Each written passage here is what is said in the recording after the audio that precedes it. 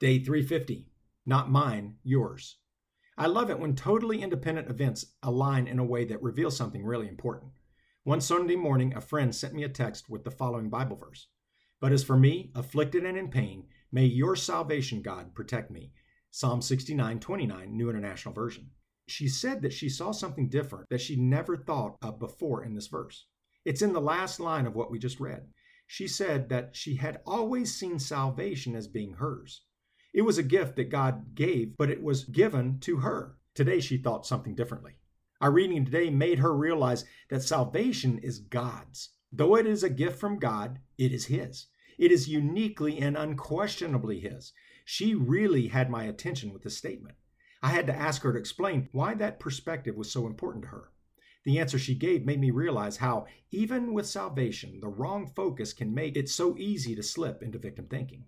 My friend told me that thinking of salvation as being hers made her focus on the gift this amazing thing salvation is. That's not necessarily a bad thing, please note. She went on to point out that focusing on the gift isn't always the best for us in our lives.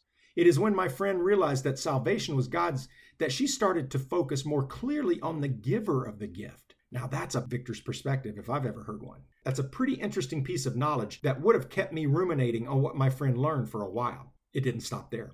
I went to church, and wouldn't you know it, the message tied in perfectly to this concept. This particular Sunday service had Pastor Aaron James speaking on how we are to walk in line with the truth of the gospel. He told us that Christianity isn't about behavior modification. Christianity is all about heart transformation. He went on to say that we are stuck in behaviors that aren't best for us because we aren't able to walk in line with the truth of the gospel. It is when we can't live a life of Jesus plus nothing that our behavior is something that the Bible might call sin. Stay with me a bit. I'm going to show you how all this connects in just a moment. You see, our coping mechanisms are nothing more than our adding to the good news of Jesus. It is when the pain of this life causes us to lean on coping mechanisms to dull the pain we feel that we are living out the fact that Jesus isn't sufficient in our lives. Amazing thing is that God still loves us when we fall short in this way. He doesn't condemn us. He forgives us. That forgiveness comes with love that is unexplainable and oftentimes not able to duplicate in this world. God has us on a process of transformation. That transformation happens as we let God do what He does in a process called sanctification. It isn't that God is working to change our behaviors. It is that our behaviors reveal the need to be completely transformed. That's a universal condition for human beings.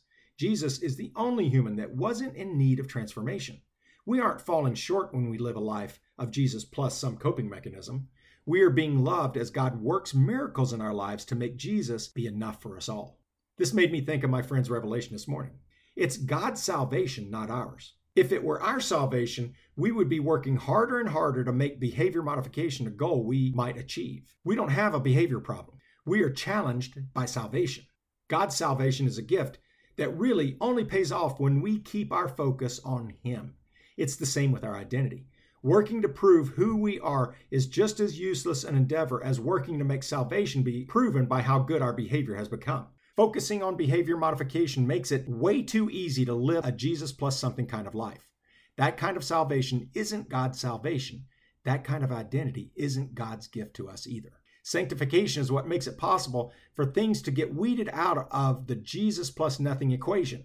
The more we live in that place where Jesus is more and more sufficient in our lives, the more we see the giver of the gift of salvation. God's salvation is a perspective that takes the victor to new heights of heart transformation.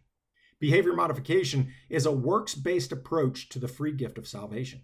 When we focus solely on our ability to live a godly life, we cheapen the gift of salvation. We make the focus be something other than the giver of the gift. Focus is shifted to us. Our efforts become the most important thing in our life.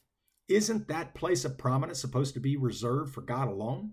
I think shifting our view of salvation from something that is ours to a gift that belongs only to the giver helps us shift focus. God is the focus. We are the benefactors of that focus. Transformation is a result of having our eyes on the right thing when it comes to salvation. This doesn't mean that a walk with God will be effort-free. There is a lot of work to this thing called sanctification. There's a lot of change that will happen in our lives as our hearts are transformed.